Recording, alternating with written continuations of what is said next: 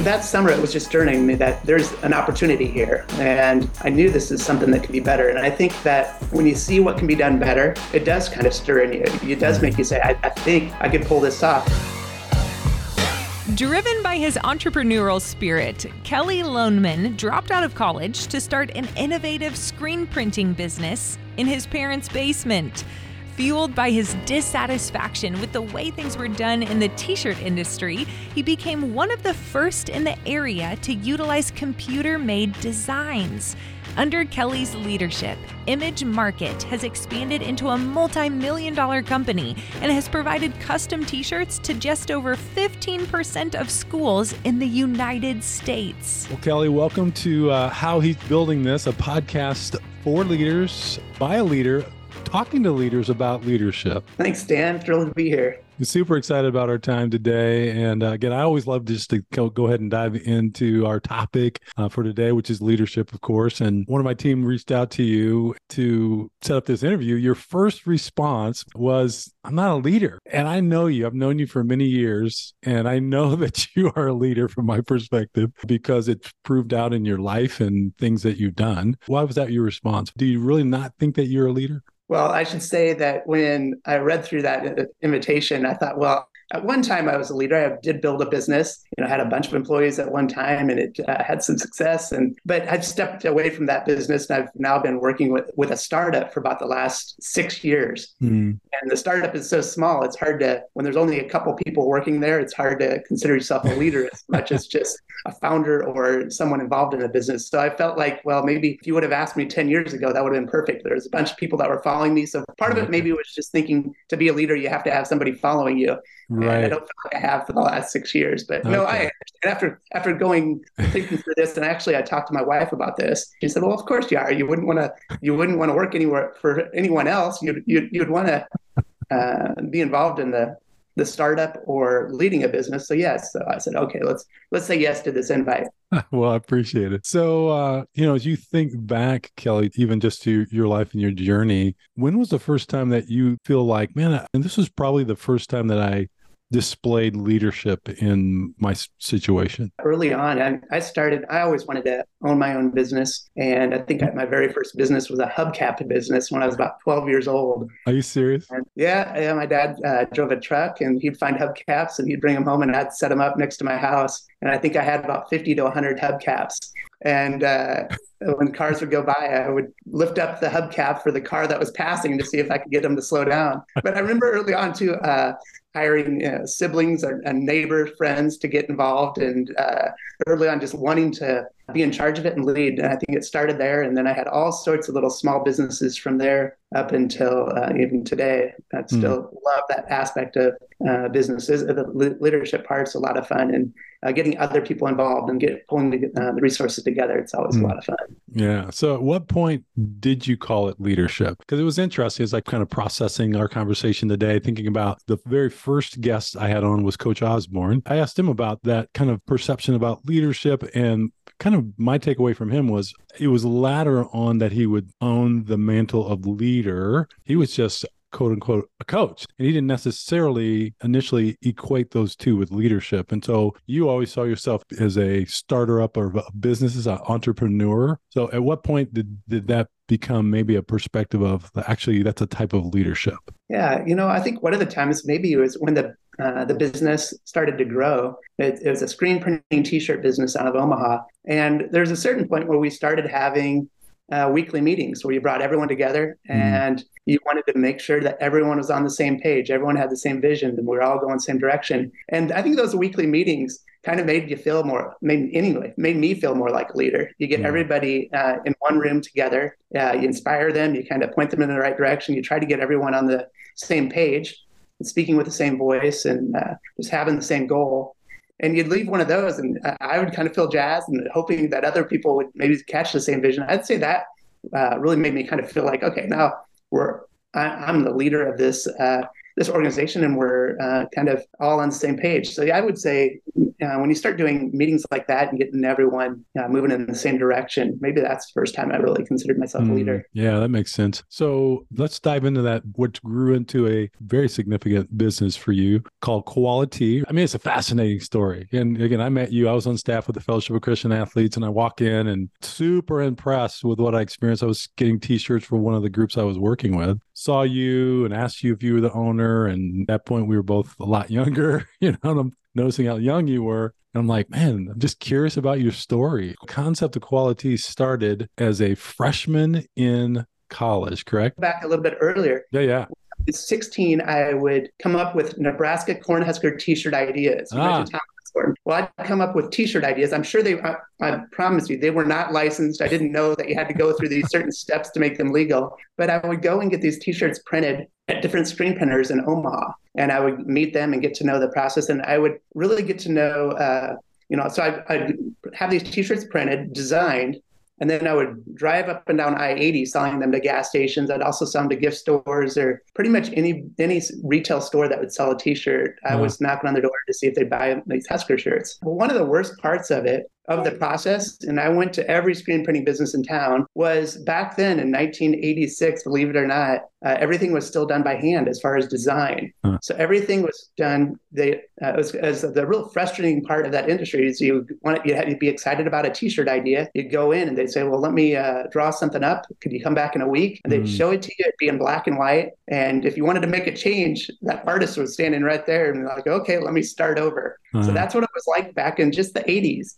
Seems like I'm talking about something 100 years ago. Right. Just back in the 80s, it was like that. So then when I went off to college down at the University of Nebraska, I was in a class. And in the class, we had a Macintosh. And all they taught us was the idea of the class. And this is first generation Macintosh.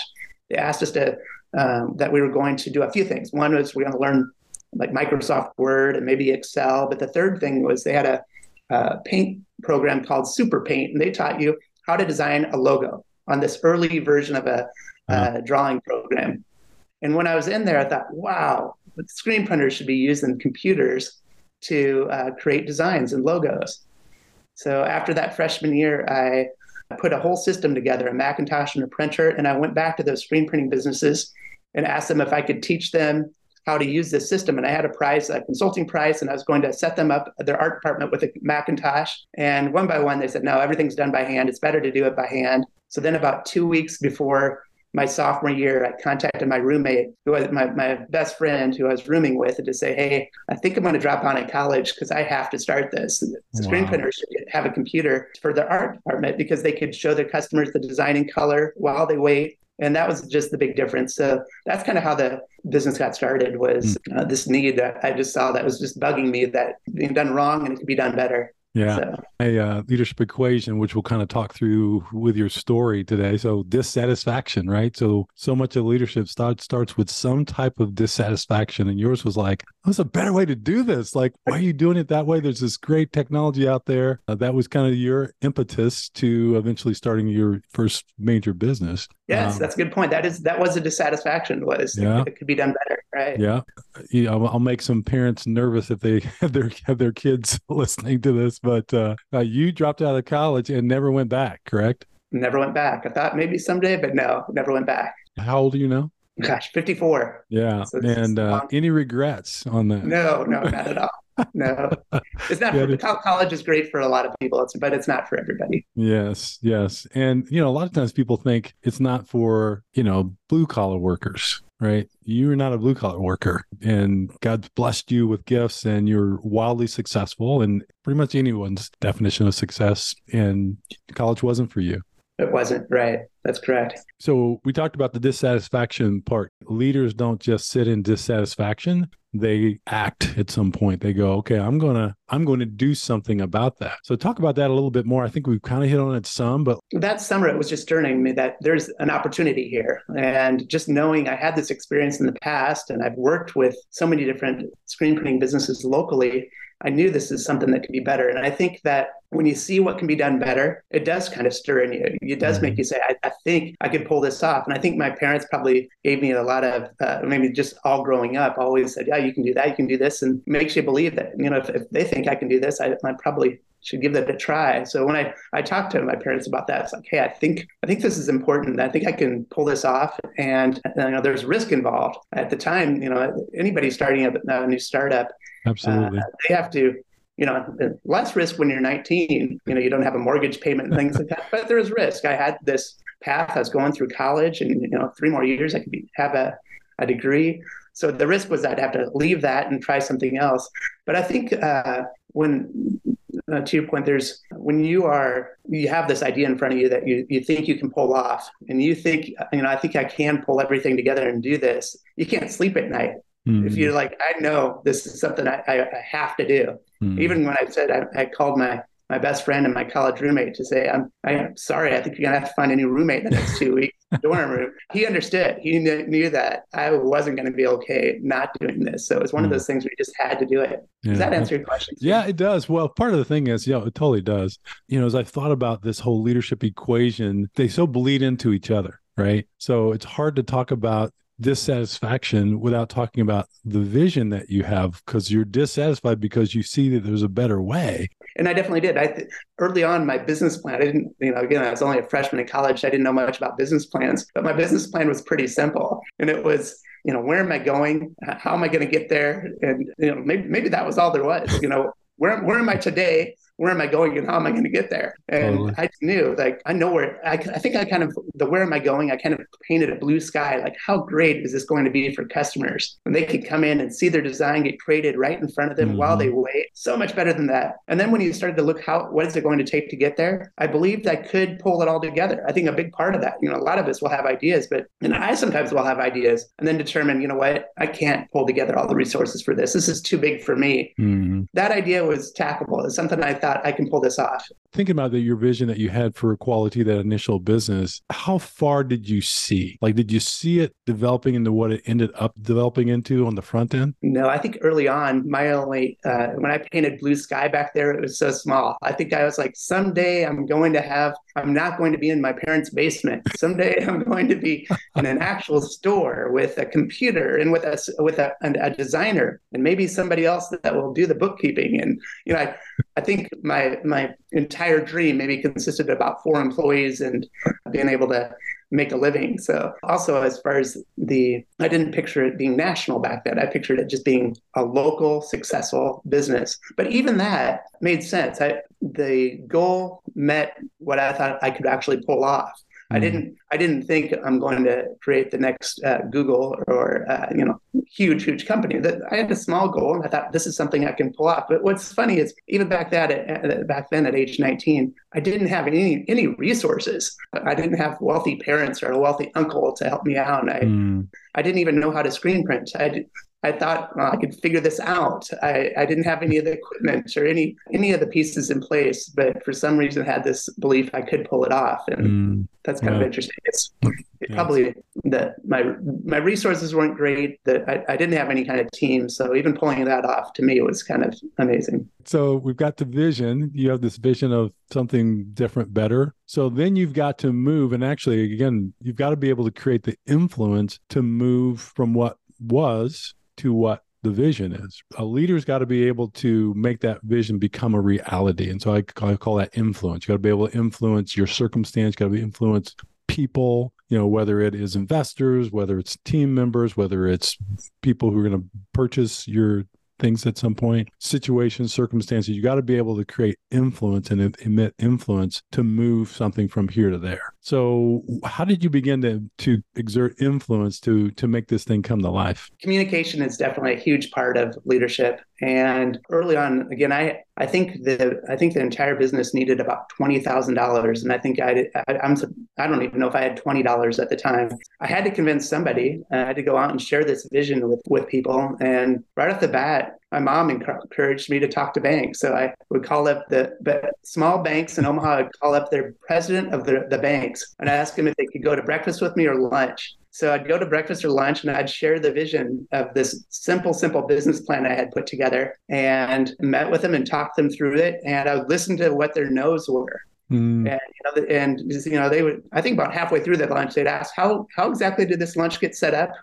how did this happen? And I said, well, I just called your front office. And anyway, they would explain to me why they couldn't give me a loan. And then I would rework their nose and try to work them into maybes and meet with another bank. And I met with quite a few banks and tried to get just that initial money. So I think that's probably the first example of communicating the vision to pull resources together. And then early on, after the first bank loan did come across, I ended up talking a professor down in Lincoln into co-signing a loan. So I had to convince him to help me to co-sign this. And he later on found out that wasn't allowed at the university. So he had to get out of that a few years later. But funny stuff. But hold on a second. So this is a college professor who makes a living helping kids and training kids, in whatever his field is.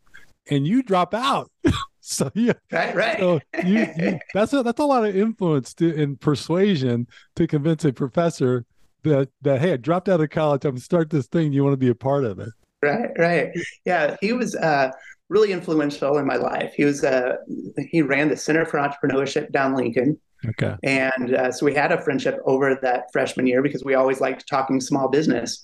And he knew I would talk to him about every one of these banks that said no. And I just know I can do that. I think he saw the persistence that I had to get this done, that it wasn't an idea I just had for a week and I was going to give up on it. He knew I was going to keep trying and trying. And I think he was just wanting to see this succeed. So he went ahead and co-signed the loan. And I'm convinced that without that, I wouldn't have been able to obviously get the loan or really take that first step. So yeah, but yes, I definitely shared that vision with him. So he understood why this made sense. He's someone that you continued, even after you dropped out, you had this idea, you kept tapping into him. Yes, absolutely. Yeah, that's good. I still needed a team. I still needed to put a team together. Those first few months, you're just getting the capital together, you're getting the equipment. And this is back in maybe December of '89. I was able to get all the equipment put into my parents' basement. Mm-hmm. And I got my very first order. There's a restaurant in Omaha called Spaghetti Works. I think Lincoln has one too. Yes. So I got an order for 100 sweatshirts from Spaghetti Works.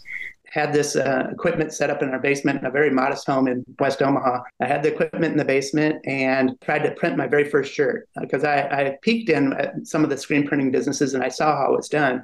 Yeah. Well, I tried to get the first shirt printed and it didn't work well. The inks kind of touched each other. It just looked messy. So I took the sweatshirt off and had to throw that one away. And I had to try my second one. Well, one thing I didn't mention is I had to wipe the machine that you print this with. I had to clean it off with some mineral spirits. And then I set the rag down and I kind of spun it around and I tried my second sweatshirt. Same huge failure. It also looked bad. So, but I had all my little sisters, my parents there watching me print my first job. It was just miserable. I didn't really know what I was doing. So I threw away the second sweatshirt. That one was messed up too. Then I cleaned the platen with mineral spirits and spun it around. What I didn't realize is when I'm spinning this machine around, at the other end of this screen printing machine, there's a heating element that heats up the shirt so that the ink can dry. Well, that mineral spirits rag was still on that platen that I spun around, and it started a fire in my basement right there.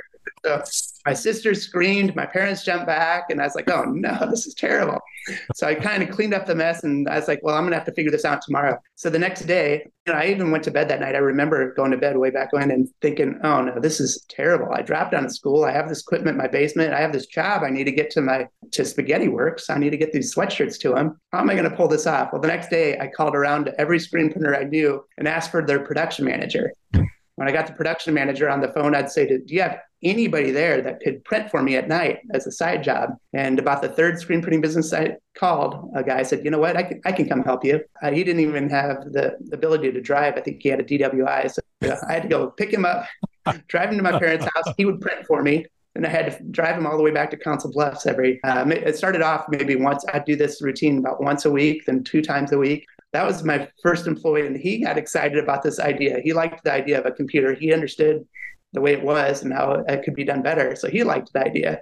So that was kind of the first employee. And then in that same December of 1989, I met a designer who was a college-age kid, and he recognized what I was doing. He was at Kinko's up in Omaha. That Kinko's is just kind of, a copy store. And he recognized what he's doing. He asked, are you doing this on a computer? Are you designing T-shirts on a computer? I said, I am. He said, I'm doing something similar down in KU down in Lawrence, Kansas. So he said, well, we kind of talked about it for a couple of hours. We exchanged phone numbers and addresses. And he wrote me in January and said, hey, Kelly, I'm going to drop on a school down here in KU and I'm going to come work for you in May. Wow. And he's excited about what I was doing.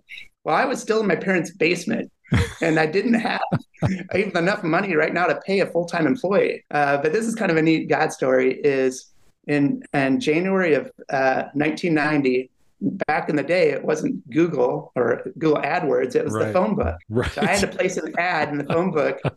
So I put an ad in the phone book that said, quality, see your design created in color while you wait. But I didn't have a location, so I didn't put a location. I just put a phone number. So that ad, I placed it in January. Come May, I found a location over in an industrial part in Omaha. That lease started in May.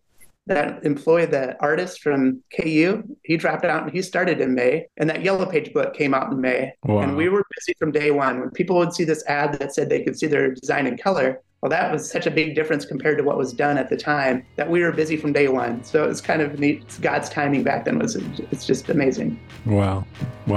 That's so good. There was a post on social media of a baby elephant who had fallen into a hole, and no matter how hard he tried, he could not get out. His mother, refusing to leave him behind, worked strenuously for the longest time to pull, push, and lift him from every direction until finally a breakthrough came and the baby was able to get out. Have you ever felt that way as a leader? Like no matter what you try, you keep finding your team in the same place, stuck with the same issues over and over again? MyBridge Momentum exists to accelerate Nebraska ministries by coming alongside leaders as they clarify their vision, execute their mission, and break through ceilings. Refuse to stay stuck. There's too much at stake. Go to mymomentum.builders. Your ministry is a vital part of God's kingdom purposes being accomplished in Nebraska. We want to see you thrive. I've got the blessing of kind of knowing your story from the past, and some of these things that you shared on the earlier points I did not actually know. Some great stories there. So the thing, and actually you've started to kind of allude to it already, and we've already kind of heard the seeds of the next part of my equation, right? So you've got dissatisfaction, you got vision, you got influence, and then there's this whole sacrifice part, right? That leadership has a cost, right, to it. Talk about some of the sacrifice part of leading. Yeah, I think one of the biggest sacrifices was what I had to give up when you're about 19, 20 years old and you're in college. Those are fun years. Those are neat years. There's a risk leaving college, and you're still keeping track of what your friends are doing, and they were having a great time down in Lincoln, and they were going on their fall breaks and their Christmas breaks and their spring breaks. And I was in this basement trying to get shirts printed and doing things that I wasn't really great at. I wasn't a bookkeeper, but I was doing the bookkeeping, and I love selling. I've always loved the selling part, but that was what I'd do between 8 and 5. And then the production part, I had to figure out how to get that done after hours. So the hours were pretty crazy early on. So I'd say the sacrifice there was just really the grind of getting that off the ground those first couple of years. Those were definitely the hardest years of the 30 some years I've had the business, is those first 3 years probably. Heard in the past about rocket ships, right? That they use most of their energy getting off the ground. It's kind of interesting to think about that. Intriguing story. Your life has been full of adventure and risk and victory and defeat along the way. Because when you actually, we've been talking about quality, it grows, it becomes successful, a solid, successful business. And you've got this new idea that you ended up launching, and that didn't go so well. Talk about that a little bit. So I had the t-shirt business when I was 19. And then about 4 or 5 years into it, I had another idea for a business, and it was called Tomorrow Tees. That's the one you're referring to, Stan, I'm sure. When you have early success in a business, you kind of think you have this golden touch that, man, anything I touch is just going to turn to gold. And had this vision of a business where you could go into any grocery store or sporting goods store and go up to a kiosk, order some custom t-shirts, and have them delivered to that store the very next day. So I loved the idea. I was passionate about this could really work. This is great. So I had the vision for it. And by this time, I had more resources, that I had more connections. It was a lot easier to pull a team together. I had designers from the t-shirt business. I had investors by now that I had access to and could share, and they saw my past success. So decided, let's do this. So that business, this is about a year before I got married. So I just thought this is the greatest idea. I put somebody else in charge of quality, that business, and I took off, got started with this, and got all the financing necessary. I got all the resources pulled together, and a lot of excitement. I just thought this is new building, all new equipment. I signed my name to so many different things that I probably shouldn't have put my name on. For sure, shouldn't have. Equipment, leases, but so we got it started. And I think the break even on this is we needed to get about 1,000 t-shirts early on in the business. We just had to sell about 1,000 t-shirts a day to break even with our overhead. And I got an exclusive with Hy-Vees in like the metro area, maybe Council Bluffs, so maybe 14 Hy-Vees, the number of sporting goods stores. And those first weeks, I think we sold about 3 to 4 t-shirts a day. It wasn't working. Customers didn't see it as much as the way I saw it. I just thought, this is just such a great idea. But the customers weren't buying it. So we had everything. We had the team. Everyone was on board. The product looked great. And, as far as leadership, I feel like I had the same leadership skills there as I had back at Quality, and we just couldn't make it work. Absolutely humbled. So this business, Stan, was down by the airport. I don't know. It's down by the airport by Epley in Omaha. Yep. And even to this day, I take a different route when I go down to Epley. You don't even want to pass that building. Too painful. It's a pretty painful time. Yeah. It was humbling. It was great. When you think now, you look back and there's some great things I was able to learn through the whole process. One takeaway that ended up making a huge difference in Quality, that was the business of Tomorrow Tees. We had a design. We had shirts for absolutely everybody. If you were a church and you needed to get some t-shirts, well, we had 4 designs for you. If you were a cheerleader and your cheerleading squad needed t-shirts, well, we had 4 designs for you. We had 4 designs for every kind of group you can imagine. So we had something for everybody.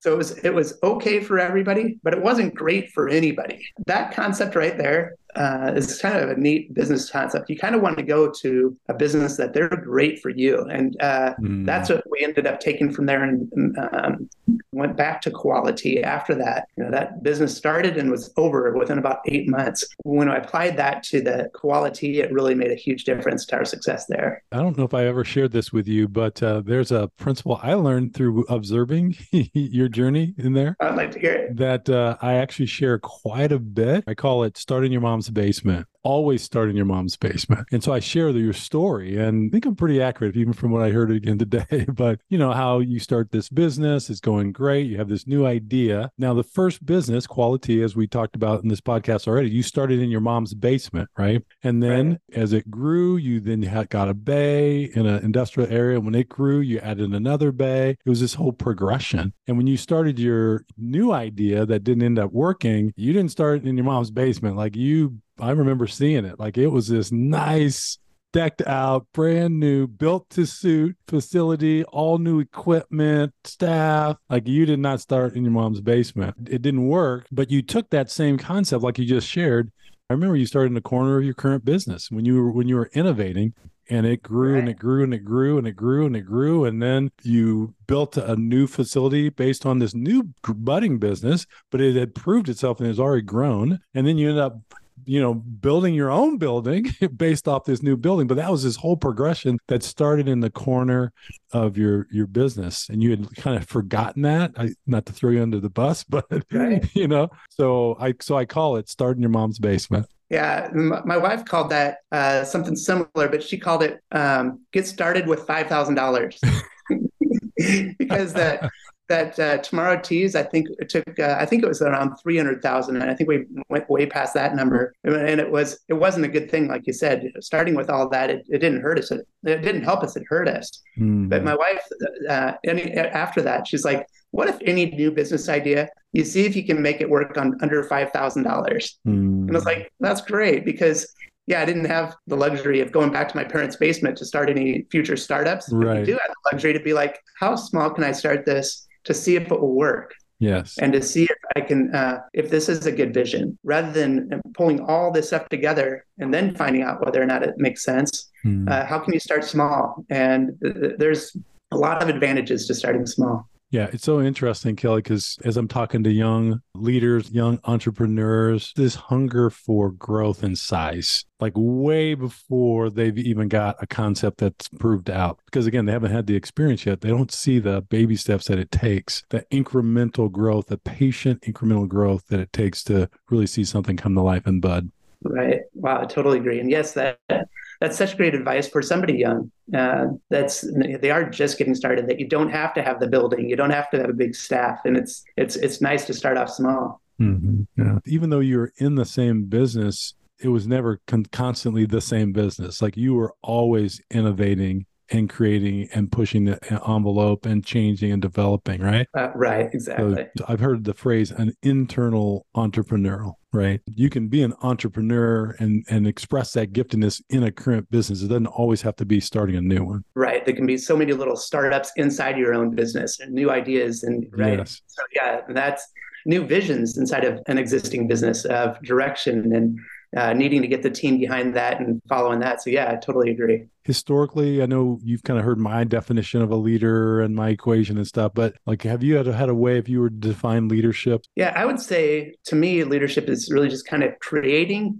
and communicating a vision and then finding the resources and the people to get to that vision. Mm-hmm. You create the vision, you think through it. It's like, hey, here's this great idea, something I'm excited about. Can you get other people to follow that and to get your team behind that? So communicating is such a big part of that. If you can get everyone else on the same team going that direction, and then it's not just finding the resources. Yes, if it's the new business, you do have to get that loan, or you have to get the equipment together, or the talent together, or the skills, but also getting the right people. So yeah, creating and communicating a vision, and then finding the resources and the people to reach that vision. That's so good. Yeah, I remember a guy, Bob Beal, years ago, wrote a book on leadership, and he said that leader is the person who knows the next thing to do, why it's important, and how to bring the resources to bear to make it happen. That's kind of what I'm hearing you say, right? Yeah, absolutely. It's really hey, here's where we're going, here's what we're doing, and you're able to kind of bring those resources to bear. So it's kind of interesting because it isn't that leadership is this complex thing necessarily, this hard to understand concept. Now, some areas of leadership have some complexity to it, of course. I don't want to simplify all of life, but the concept of leadership isn't that complex, but it's more, again, it's an issue of ability, capacity, giftedness. Everybody can understand it, but not everybody can do it. I can see that. That's good. Yeah. So as you think about leaders, do you feel like leaders are born or made? Do they develop as into leaders, or are they kind of born leaders? Sure. I'd say leaders are born, but to be a great leader, they need to be developed. Just to get better. So maybe that's cheating. I'm taking both sides. No, it's not at all. No, I do believe they have to be born, but for them to be great, my own experience, a lot of my leadership skills have come from just experience of dealing with growing a business for years. But maybe it's, reading books. You can get really inspired and learn a lot there. Or training or classes are going to help you get developed. Two examples of that. One is, I don't know if you've watched any of the quarterback documentaries. If you Google quarterback documentaries, I feel like they're on Netflix or on Hulu. They're on all the different channels. But it seems like it's the same story over and over again. They'll highlight, Joe Montana. They'll highlight and they'll talk about their story. And these guys have an exceptional talent, but they're developed. The Joe Montana one, his dad would throw to him in his backyard, throw through a tire that was moving for years, every night, not just 3 times a week, but it was every night. So they'd get developed so that when they would end up playing for Notre Dame, or they go on and play in the NFL, they end up developing even there and getting better and better to become who they are. But I think every one of these, there's so many. You need to Google quarterback documentaries. Interesting. Like there's 5 of them. And my wife, every time I would tell her about a show, she's like, no, not another one. There's another one on TV. And I'm like, no, it's great. But it seems like I feel like they're born and they get developed over time. But I think it's the same thing with leadership, leaders. And then the other is just through the experience of, I don't know if you've had this, Stan, at your place where somebody's really great at one job and they're so good. I remember one time we had a really great designer. And it was our best designer at the time. And I thought, man, they're such a good designer.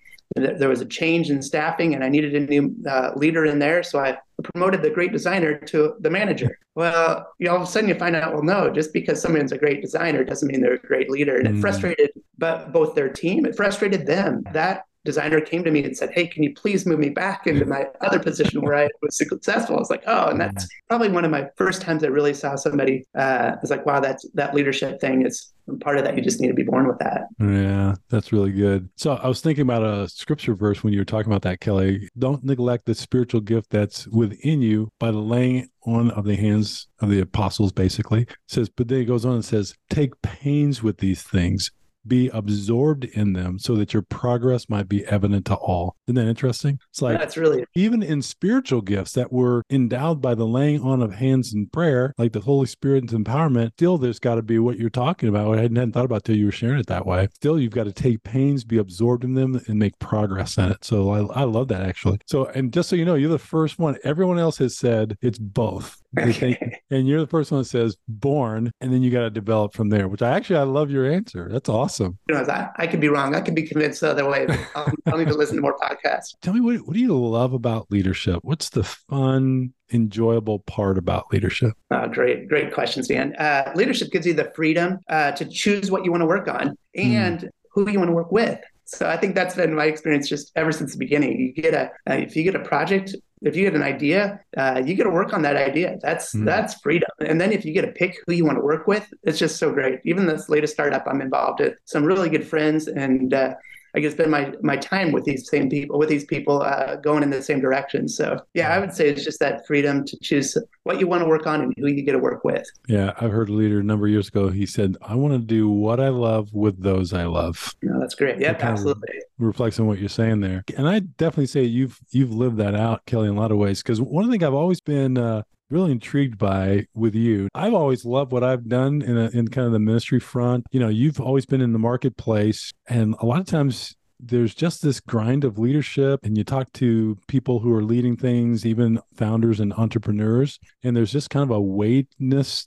stress to it. I'm sure, especially as we talked about some adverse times that you've had stress in your life, and I saw you doing that most stressful time, and so I know that's been a reality for you, but like, you always seem like you're having fun, no matter how big your companies have grown, no matter how, you just always seem like you've enjoyed doing what you're doing. That's true. Absolutely have. Stan, the sister question, probably to your question, what do you like about leadership? I'm guessing the sister question to that is what you don't like about it. Yeah, absolutely. Always loved it. There have been times when I don't always love it. And it's, you brought up Tomorrow Teas. Thanks for bringing up Tomorrow Teas, that huge failure of my life. But those were hard times. And that's one of the hard things I have kind of struggling through, thinking through leadership is sometimes you'll have these great leaders, but they're just working on bad ideas their vision just doesn't quite make sense. There's no way for me to get that Tomorrow Teas working. It was just an idea that wasn't going to fly. The customers didn't like the product. They didn't care for it. And it didn't move them. Even though I was passionate about it, even though I was able to get a team put together and they were passionate about it, had all the resources. So you'd think I had all the pieces together. So leadership can be great, but when it doesn't go well, it's out there. Everybody gets to see it. And, you have a building to show for it. You have debt to show for it. There's a lot of things where you're like, that's not fun at all. So I do feel for, there can be some great leaders just involved in some businesses that are just frustrating from start to finish. And I feel for them. But I have experienced that. So yeah, I think one of the things that's hard with leadership is it doesn't always work out. So as far as the organizations you're with. So, but maybe, so on that, I had a friend I went to lunch with, and I remember this is in the startup of that Tomorrow Teas business. And I just told him that, I just really hope through this business that I can just give the glory to God. Me thinking, when this is so successful, I hope I can shine some of this light onto God.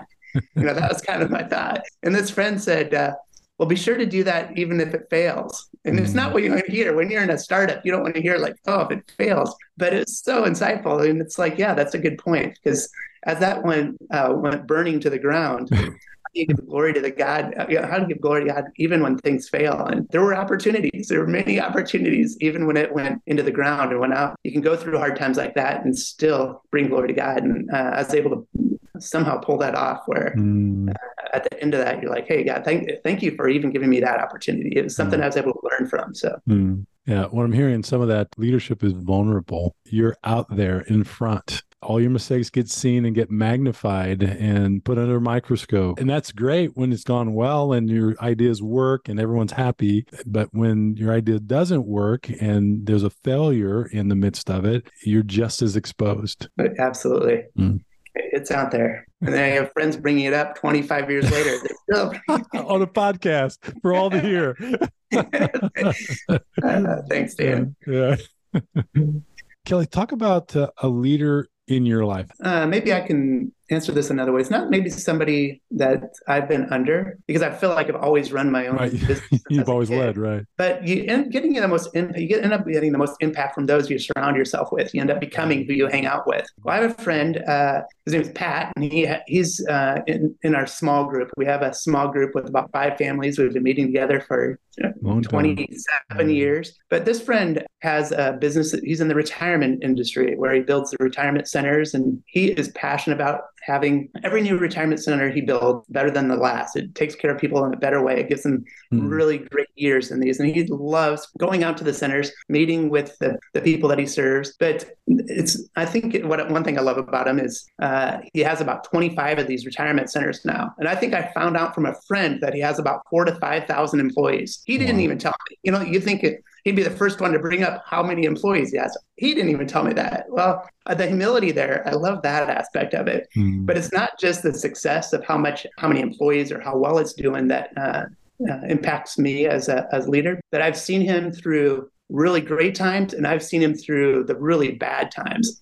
So in the real estate world, 2008 through 2012 were just some terrible years for anybody that's involved in real estate or development there. And he was inflammable. I mean, he just did not have any kind of issues he didn't change as a person through that. It was hard times, but when you're around him, you wouldn't think like this guy is going through some terrible times. But also when he's had great years, you wouldn't know it either. So he's just humble when things are going well and calm and collected when things are going bad. So he's just one of these leaders that you're like, I want to be like that. And so I think he's really made a huge impact on my life. That's cool. So let's go from a leader to, as you think about kind of the books that you've read, you've been exposed to, what would be maybe potentially the most significant leadership book that you've read? I have one that I'm guarantee. I don't know. Haven't listened to all of your podcasts, but I don't think anyone said this book yet. But that same professor that helped co-sign a loan for quality early on, he invited me to a class. If I would have been a sophomore, he invited me to a 12-week class down in Lincoln at night, going through a book by Earl Nightingale, who was a radio personality back in the 50s. What I remember most about it was there was a chapter where he talked about the definition of success, and his definition of success was a progressive realization of a worthwhile goal. That has stuck with me my entire life. If you're continuously getting closer to a worthwhile goal and you're successful, well, then it just kind of makes you think, well, I need to put a worthwhile goal out there first. It starts with that. If you have a worthwhile goal, people can follow that. That can get you up in the morning and get you excited about doing whatever you're doing. Get excited about putting on a podcast or running a radio station or a t-shirt company. If you have a worthwhile goal, that can get you out of bed and it can get others to follow and be excited to be with you. And then if you're continuously getting closer to that goal, that's fun. I feel like even now in my startup, if I can finish a work week and say, what did we get done this week that got us closer to our goal? If I have a few answers there, I feel like that was a great week. You shared a lot of wisdom and insights that you've gained over the years. Beyond what you've shared already, if there was one piece of leadership advice that you've been given in the past, what's one that you say, man, this was one of the best pieces of advice from a leadership standpoint I've ever received? I would say working really hard to build win-win relationships. I think that works with employees. It works with partners, business partners that you go and work with customers. If you have a win-win relationship with a customer, that's repeatable. If you ever go to a restaurant and the meal doesn't match up to the price and you're like, well, I don't think I'll ever want to do this. I don't want to do this one again. I think I'm going to go eat at this restaurant one time. But when it's a win-win and you leave and you're like, wow, that was satisfying. That was great. And it seemed like it was about the right price. Well, you'll go back to that restaurant weekly. Same with employees. If you have a team member that they did well this year and it kind of matches up to how much work they put in, they're going to want to stay with you for years. Same with partners. So you hear about that all the time about building win-win relationships, but I totally believe it because it is repeatable. And I like that. What would you say to a young budding leader? What would be a piece of advice that you'd give to them? I do have the benefit of having 4 kids. I've probably given them all this very similar advice. When you have a goal and you're progressively getting closer to it, you can kind of set up your vision with that in mind, where you're like, okay, let's say a lot of times I recently met with somebody that said they have a goal is to have this business. I want to do this business, and I want to have it was in the restaurant area, but they weren't in the restaurant business. They weren't working at a restaurant. They weren't taking the right steps. So if I gave a piece of advice, I guess, to a young person, it would be like, if you see your goal, let's start taking some steps. Even now, today, if you're a 16-year-old, what steps can you take to get to this goal? And maybe the goal just needs to be, rather than this great success when you're having this great business or this idea accomplished when you're 20, maybe it's 25, maybe it's 30. But I would say start taking some steps now. It's working at a franchise, a successful franchise, finding out what that food business is, if that's your goal is to own a restaurant someday. Learn the ins and outs, find out exactly how this works, so that by the time you're, if this idea came to you when you're 18, by the time you're 23, you can say, I've already been in the restaurant business for 5 years. I know this aspect of it. So I think it's back to, you said, starting in your parents' basement or starting there. It is starting right there. It's starting with just these little baby steps towards your big goal. And that's what I'm often told. I know a daughter that wants to maybe own her own hair salon someday. It's like, well, let's get started by cutting hair on your own, working for somebody else, learning what that's like. Maybe that it goes on to booth rental, learning what it takes to run your own little business, having your own booth. So it's those progressive steps to get where you're going, as opposed to jumping in right now and having everything now. And maybe I learned that through Quality, or that Tomorrow Tea's experience, is that it can take time. And sometimes it's best if it takes some time. I think that's probably a piece of advice I'd give to young people. Yeah, it's so good. Well, Kelly, again, I knew before we started that I could talk to you all day. I'm way over what the time I asked for initially, but just thank you for taking some time and just to talk about leadership with me. Thanks, Dan. That was a lot of fun. Thanks for listening to How He's Building This, stories of the extraordinary work of God through ordinary leaders like you. We'll see you next time.